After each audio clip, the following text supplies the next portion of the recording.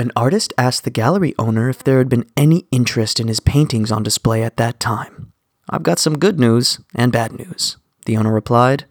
"The good news is that a gentleman inquired about your work and wondered if it would appreciate in value after your death. When I told him it would, he bought all 15 of your paintings." "That's wonderful!" the artist exclaimed. "What's the bad news?" "Well," said the owner, "that guy was your doctor."